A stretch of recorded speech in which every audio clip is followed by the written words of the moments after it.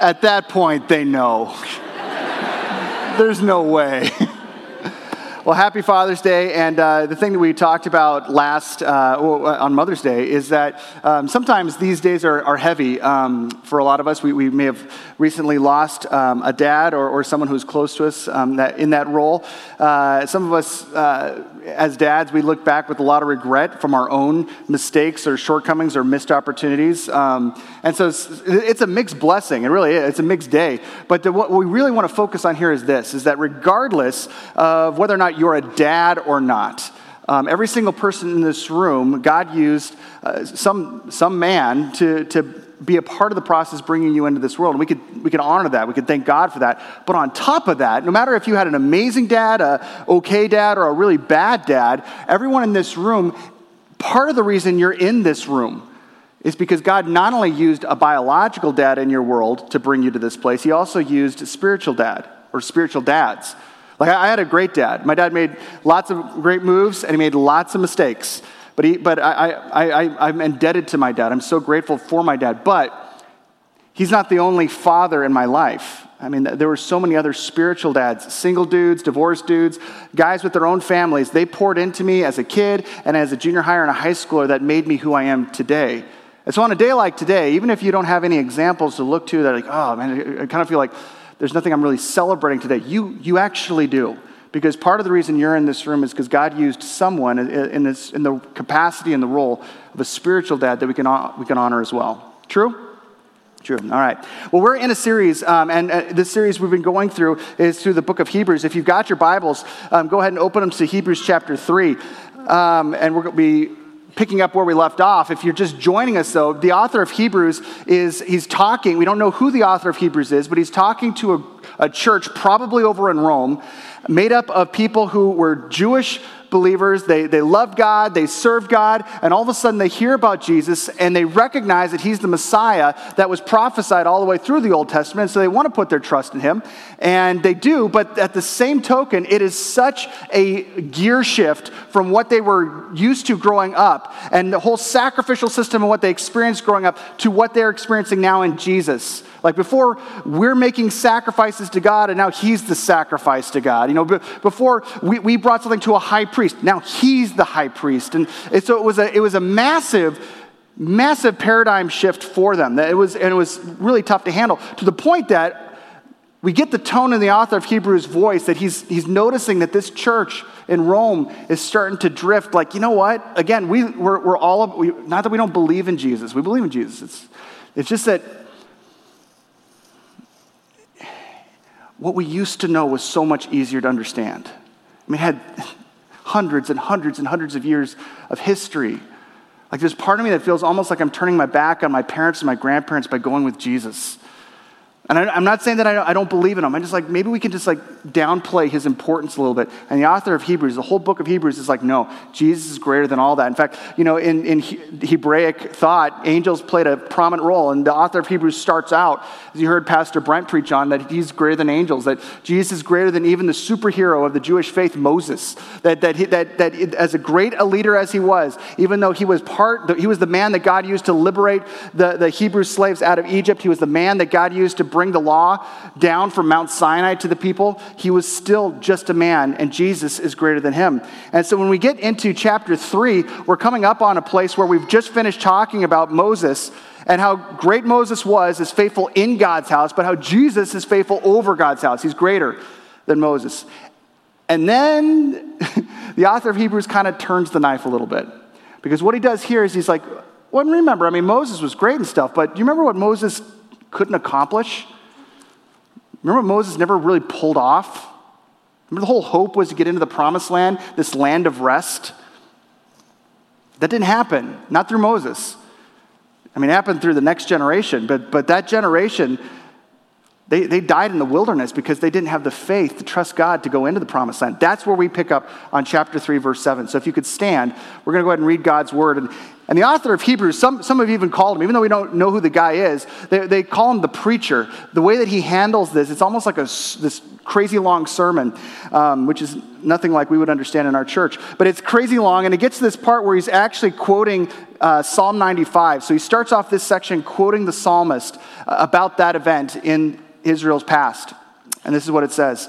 So as the Holy Spirit says, verse 7, today, if you hear his voice, do not harden your hearts as you did in the rebellion during the time of testing in the wilderness, where your ancestors tested and tried me. Though for 40 years they saw what I did. That is why I was angry with that generation. I said, their hearts are always going astray, and they have not known my way. So I declared, verse 11, an oath in my anger, they shall never enter my rest. And so then he bounces out of Psalm 95 and he starts to unpack what that means. Starting in verse 12, see to it, brothers and sisters, that none of you has a sinful and unbelieving heart that turns away from the living God.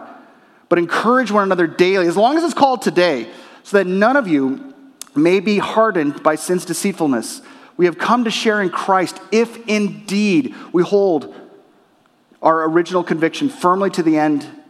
Just as it's been said, today, if you hear his voice, do not harden your hearts as you did in the rebellion. You're going to hear that phrase over and over. He keeps bouncing back to what the psalmist says. Verse 16. Who were they who heard and rebelled? Were they not all those Moses led out of Egypt?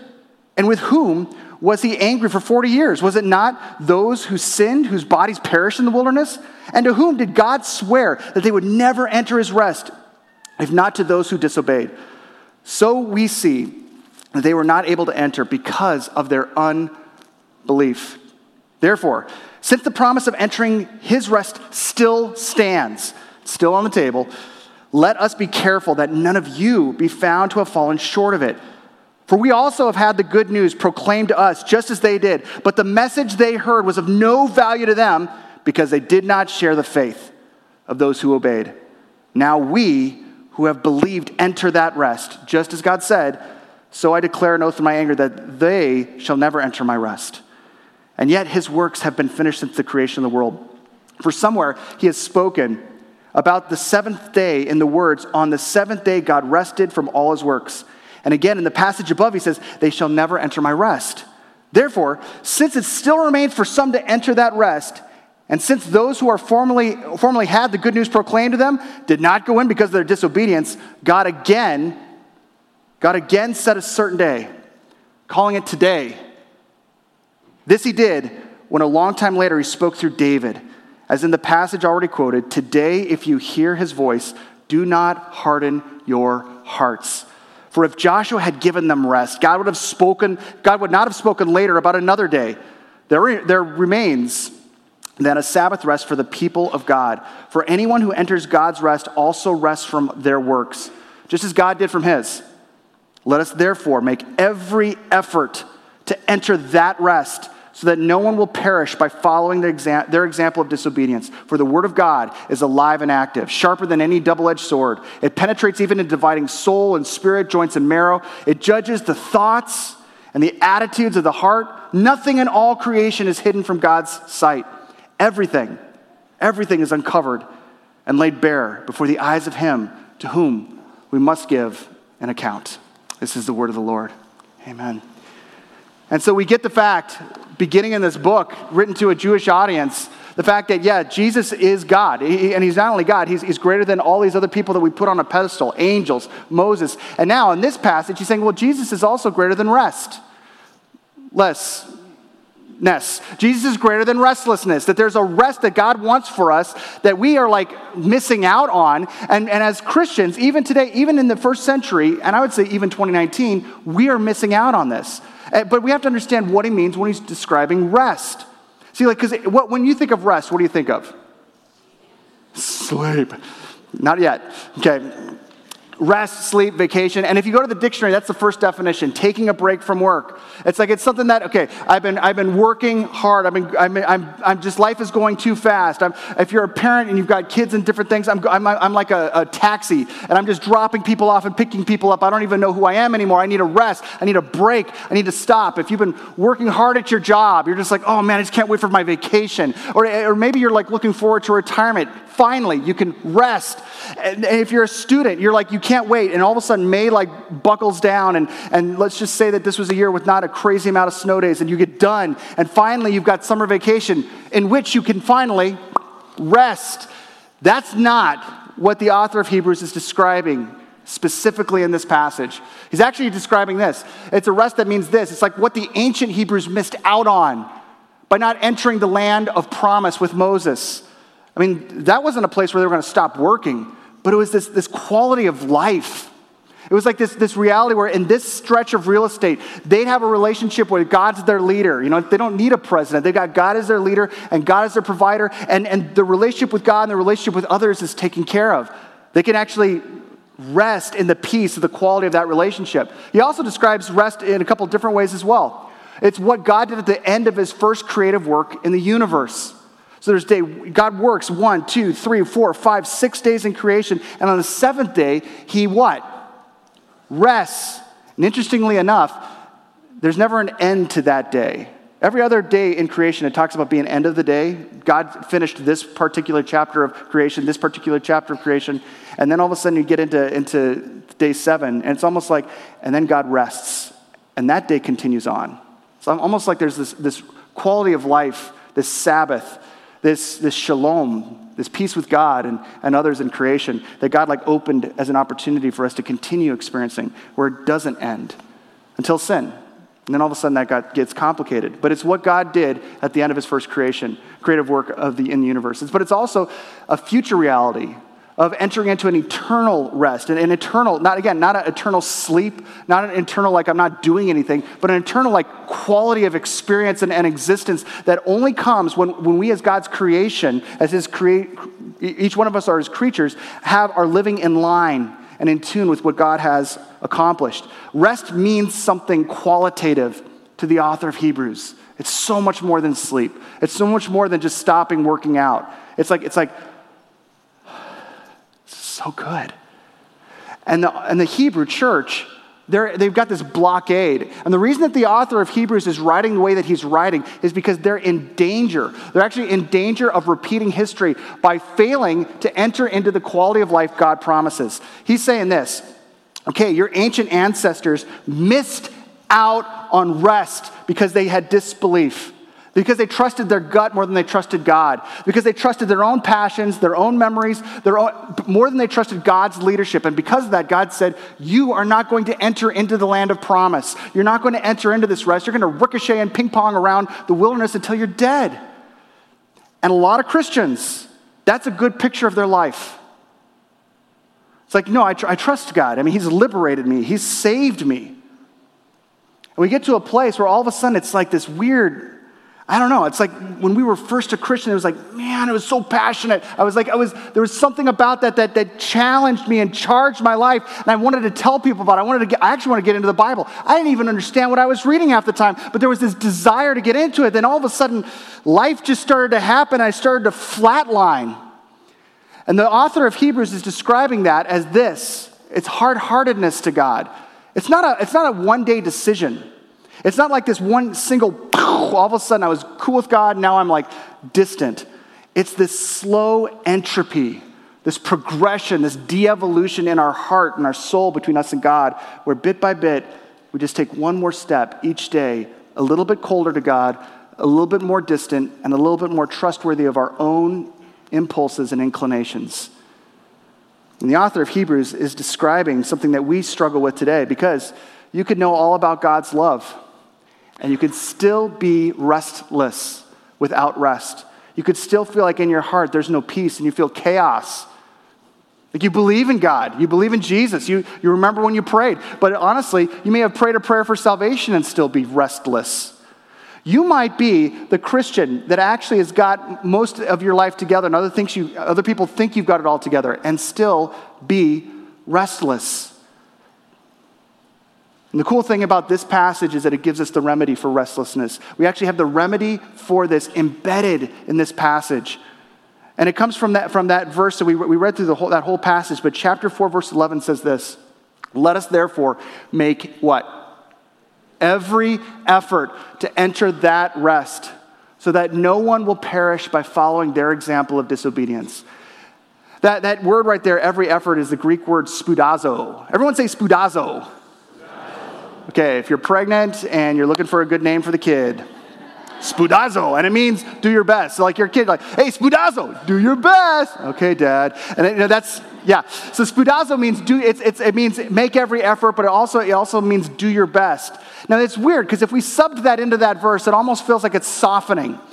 Let us therefore do our best to enter that rest. So that, now it's sounding like Dr. Seuss. Do your best to enter that rest so that no one will perish by following their example of disobedience. Like if someone tells you, hey, just do your best, it almost sounds like, I don't really think you can do this, but try, right?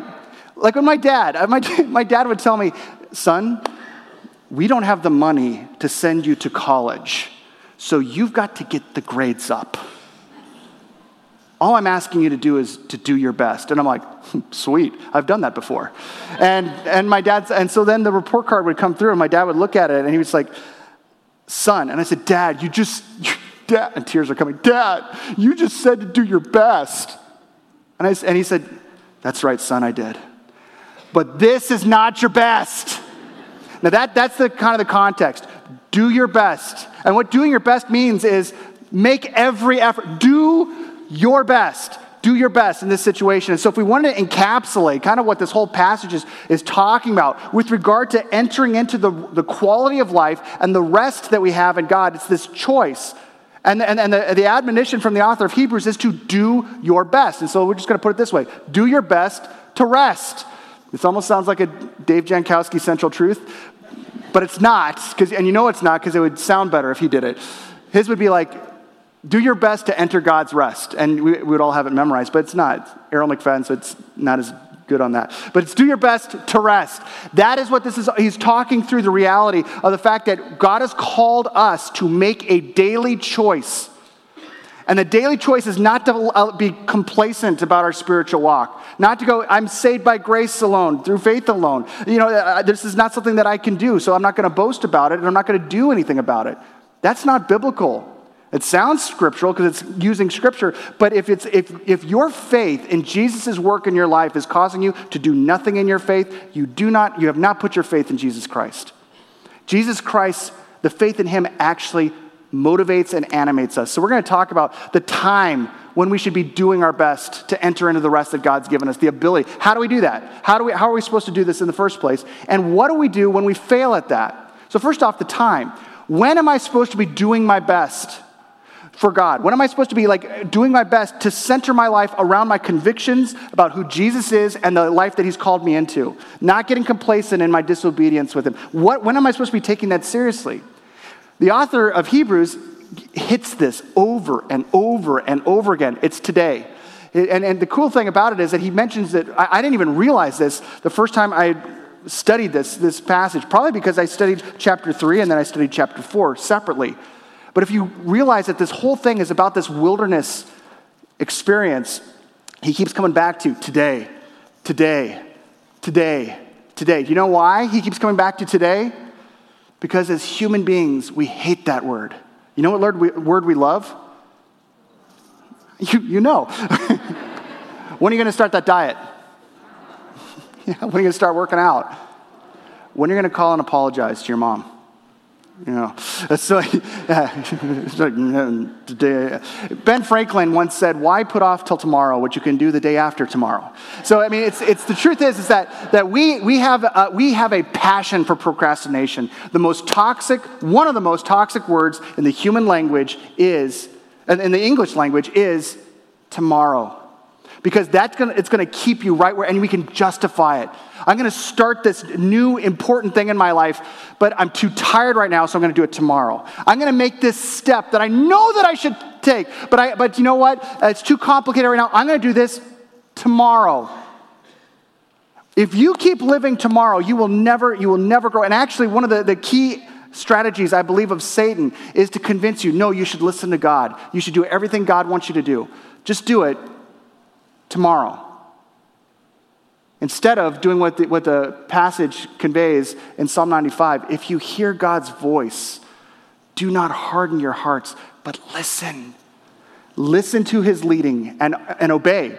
Be obedient And you start that today. Just two of those passages. Verse 13 says this, "See to it, brothers and sisters, that none of you has a sinful, unbelieving heart that turns away from the living God, but encourage one another daily as long as it's called" what? I love that. It's like, okay, if it's tomorrow, don't worry about it. You don't have to do it then. Just do it on any day called today. Okay? The only time you really need to worry about like this areas of sin in your life, the things that you know, like, I know God's not cool with this, but I kind of want it anyway. The only days that you really should worry about that and pay attention to that are the days of today. And the only days that you should really encourage each other in that to avoid those areas are days that you can describe by today. So that none of you may be hardened by sin's deceitfulness. 2 verses later, as has just been said, today, if you hear his voice, do not harden your hearts as you did in the rebellion. So just think about today. Just think about this today. For tomorrow, you can forget about this. But today, what are areas of your life today, if you were to evaluate, if you're doing an inventory of your own hearts and your own lives? No one knows you but you. Not really. What areas of your life would you say aren't you doing your best for God's glory, in obedience to God? What are thoughts and actions maybe no one even knows about, but you would honestly say, this is not my best. This isn't even like passing as close. Let's not let anyone else judge you, including me. Just let Scripture do that. What areas do you know that the Word of God communicates are different and off the grid? You know when you should take care of that? You know when you should surrender that to Jesus? Do you know when? Okay, just today.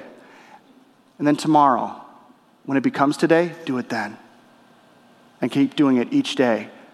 When the time that we should be doing our best to enter into the rest that comes from obedience in God is today.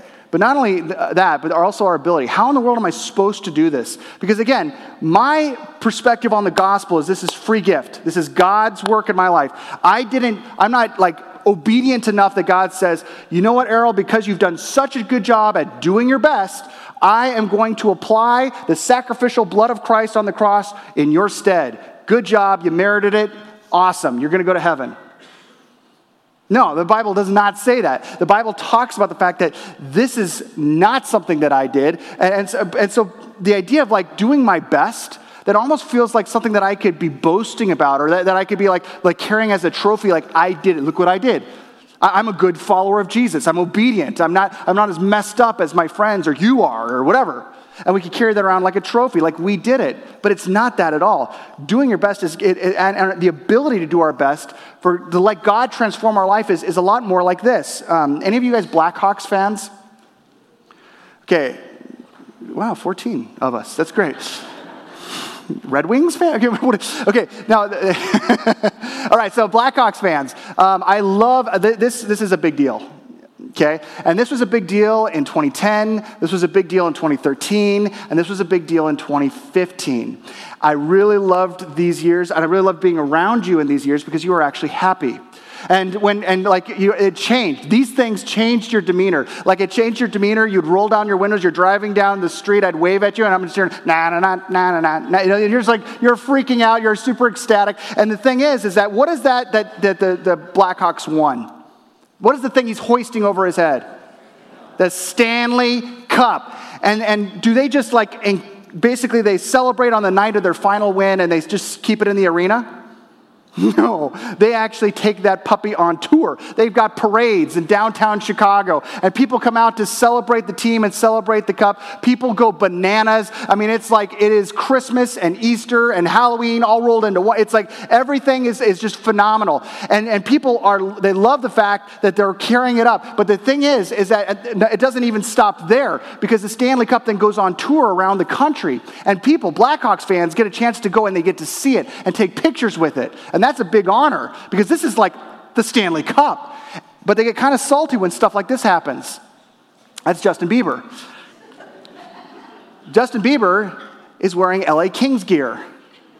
And he's posing by the Stanley Cup after a Blackhawks win. and he's standing on the emblem and everything else, and that they hated that. But a lot of people, the internet freaked out because this non-Blackhawks fan is touching the Stanley Cup.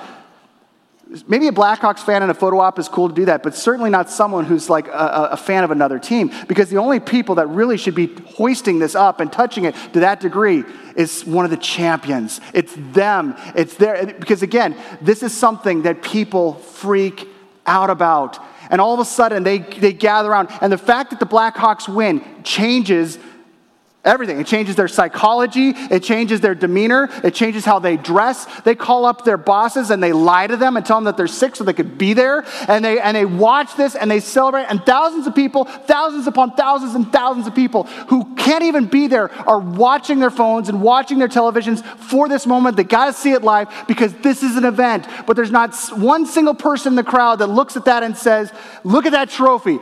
I did that. Like John over there in like the third tier back there, John's not like, woohoo, I should just go up on stage. No, like shut up, John. They did that because everyone there, the thing that they're celebrating is not a trophy they earned. They're celebrating this. You did it. You did it. You did it. And because we are affiliated with you, because we are connected to you, I didn't do anything. I didn't do jack squat in this. I didn't spend 1 second on the ice to win that trophy. I didn't get one puck and one goal to earn that trophy. But because I'm affiliated with you, I'm identified with you, what you won has impacted me. And it's changed me. And I'm going to be a happier person around my house for at least a week. Now, here's the thing. When we're thinking about our relationship with God, what gives us the capacity to do our best, to actually allow our life to be recentered around the life that Jesus has authored, what gives us the ability to say no to sin, is not authored in us. It's not a trophy we can claim. It's Him. It's God's work for us. We pick up on that in chapter 4, verses 8 through 10. Take a look. For if Joshua had given them rest, God would not have spoken about another day. In other words, if getting into the promised land was like the end of the story, like, whoo-hoo, we're in Israel, now we could rest, this is all that God planned for us, then David, the psalmist, wouldn't talk about the ability to enter into a rest still at this point. For us, the coming into the rest isn't like going to Israel and like camping out there. It's actually a rest that defies borders and countries and oceans. It defies context and circumstances of what you're going through. He says that, and then he says this in verse 9. There remains then a Sabbath rest for God's rest also rests from their works. Let me read that one more time. There remains then a Sabbath rest for the people of God. Verse 10. For anyone who enters God's rest also rests from their works, just as God did from his. So you have the author of Hebrews almost giving a paradoxical call. Do your best. Do your best. You know what you get to do? Enter your rest. You get to rest not because of your work, because of His work. What Jesus Christ did on the cross rescued you. He saved you. And the fact that He's risen from the grave gives us the reality that He's still with us. He's still giving us the capacity to make that choice on a daily basis. Are we choosing to make every effort to follow His lead? Or are we just banking on the fact that when we were 7, we prayed a prayer? Are we making a decision that right now, right here and now, in my everyday life decisions as a 17-year-old or as a 70-year-old, that these decisions are, is this a decision that I am doing my best to enter into what Jesus has authored for me? Or is this just me still holding the wheel? And I've got a little bobblehead Jesus on my dashboard saying I still believe in Him, but I'm the one who's driving this car. The truth is that what Jesus' work for us not only saves us, but gives us the capacity to follow His lead. And that's good news. Because if you feel like a failure, you feel like you can't do it, you can recall the fact that not only did He save you, the Holy Spirit is the one who is empowering you to follow His lead and make that daily choice, as long as it's today, to obey Him. It's your choice. He gives you the capacity to make it. Where does your ability come from? God's work in you. But third, what happens when you fail? And every single one of us in this room have failed and will fail.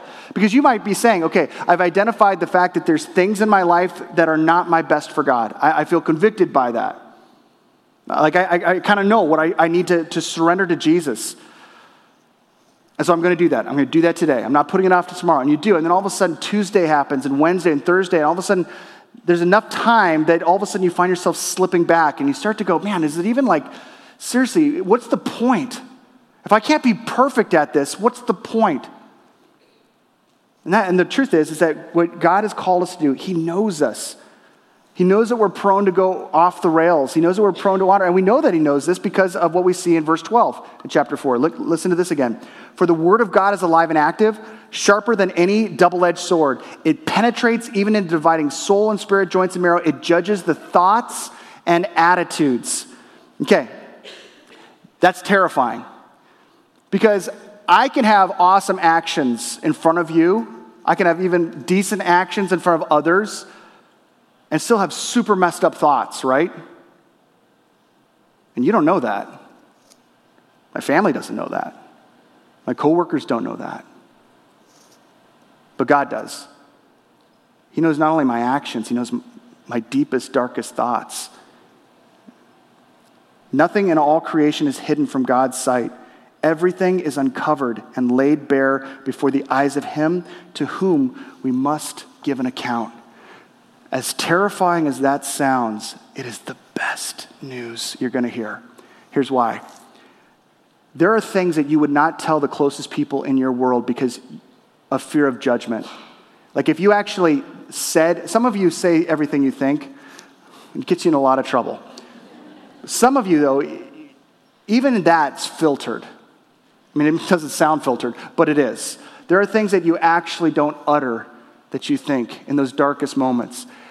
And there's even things that you may have done or said or thought that you don't ever want to surface to someone because if you did, you would fear that they would reject you. Because you would reject you in the same circumstance.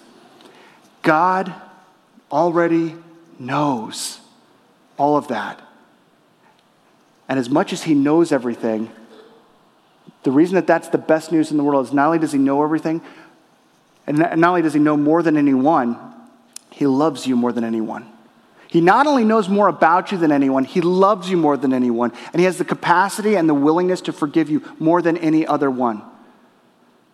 Whatever you have done, whatever you are ashamed of, whatever you feel is the reason that you can't progress forward, or this is the deal breaker, or this is why I'm over, this is why I can only live a D- Christian life, you're wrong. You know why you're wrong? Because the Word of God sees everything, and he's still giving us the invitation to enter into his rest. What I just read to you about God knowing all of our thoughts comes in the context of verse 11. Once again, this is the verse we started out with. Let us, therefore, make every effort to enter that rest, so that no one will perish by disobedience. The author of Hebrews is saying, God knows it all, and he's still inviting you back. He loves you. He's bringing you back. So our response is simply this, to openly and honestly return to centering our life around his rest. Sometimes I don't see someone for a long time at NBC, and then I run into them at Jewel, because that's where you run into everyone. And there's always that awkward, you know what it's like, where it's like, oh no, the pastor. Put the beer away. We're buying LaCroix. Sure. Pastor, I know it's been like forever since we've been at church, but you don't understand. Life has been really crazy. And it has. I mean, like I know some people's lives, and it's bananas. But you know what's weird? It's like whenever we start to center our life around and our life choices around something other than Christ and his call on our life. Not that there's other things that aren't important in life, like everything is sports and kids and vacation. These are all important. But whenever we make some of those things the center of our life, that everything else revolves around, church is just one of these other orbiting things, or your walk with God is one of these orbiting things. And the crazy thing is that what ends up happening is, in that situation, what starts as really good motivations just to take a step out or take a break or get occupied in other things slowly becomes something where we start to get easier and easier to get more and more distant. And that doesn't just impact the way that you are at church. I mean, it starts to impact your heart with God. And what's very easy to believe is like, oh, no, God and I, we're still good. We're still good. But that word spoudazo about doing your best, it's used 10 times in the New Testament, and it's used for two different things. Your relationship with God and also the ongoing relationship you have with other Christians within the context of your church family. And so when we're taking steps out bit by bit, it's very easy for our heart to start to get hardened. And then we start seeing decisions that we're making start to become further and further from God. It's not just our physical presence being distant, it's actually our decisions. Other people, part of the reason they're off the grid is because they've done something that they're ashamed of. And they feel like, I'm going to start getting back connected with God's family, but I gotta get through this season first. I got to get my life together first. The author of Hebrews says, no. Church is a collection of the broken people who are honest about their brokenness and their need for Jesus. That's what church is. We gather together recognizing that Jesus is the one that we have in common, not our perfection, because the thing that we have in common is our imperfection. And so what I want to challenge you with is to see the fact that God has called us to a lot of things, but this is not it. A restless life is not it. He's called you to be the person that when you find yourself off the grid, where you're finding yourself failing, and you're finding yourself starting to take the first initial steps into that wilderness reality, openly and honestly repent to him who receives you back willingly every single time. And make that something that each day you get a chance to take steps in, as long as it's called today. And you will find yourself engaging a rest that is unparalleled. The times in my life where I have been had the greatest quality of rest have been the moments where, like when I was 7 or 8 years old and I was in the apartment building in La Crescenta, California, and my mom led me to the Lord. My Sunday school teacher had told me about our need for salvation, but my mom led me to the Lord. And I remember feeling, even as a little kid, like, do you remember that? And then I remember when I was in junior high, because I started to realize that church was kind of like a thing my parents were about, but it wasn't really my deal. But all of a sudden in junior high, I remember being at a camp, and I was hearing God's word talking about what he was calling me into, and I recognized that the decisions that God was calling me into, God was calling me to take steps that I made a decision on that my parents had no idea about. And I remember in those moments going,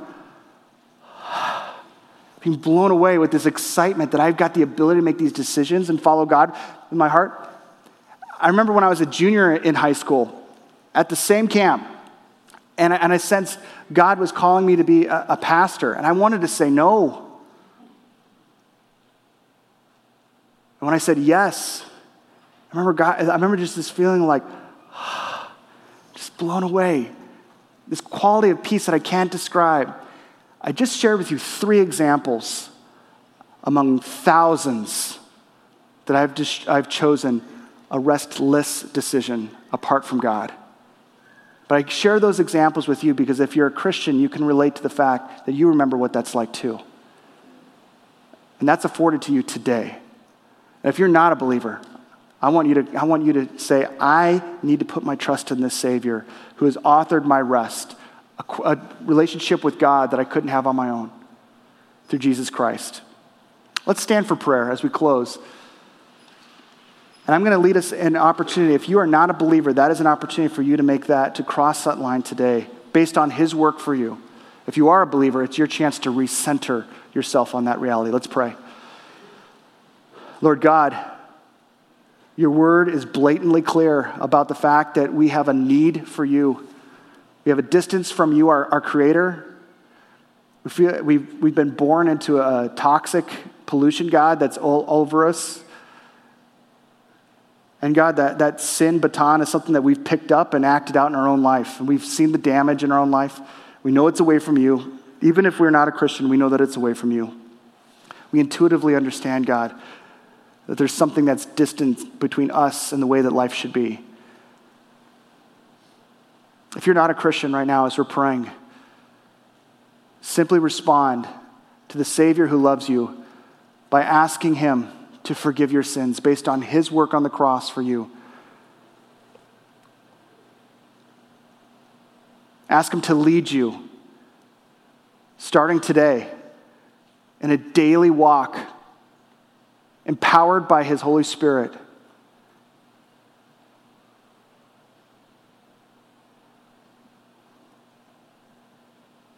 Ask him to remind you when it gets difficult that he will never leave you or forsake you. And if you are already a follower of Jesus and you recognize that you are not centered on the conviction that Christ is supreme, that he is sovereign, that he is the leader of your life, you believe it, but most of life decisions have been off of that, off center. Convey that to him. Communicate your repentance to him. Ask him for forgiveness and ask him to reorient and recenter your life on the greatest reality that any of us could ever possess. Lord God, I pray that you do this and that you begin today, this Father's Day, as a day that will be a line in the sand for many of us in this room who are journeying after you, aiming to glorify you with our life, and that you indeed, God, will receive glory. Let us not be wanderers in the wilderness of our own decisions and our own rebellion, but live congruently with you, and when we fail, to return each and every time to your grace and your mercy, and we'll give you thanks for that.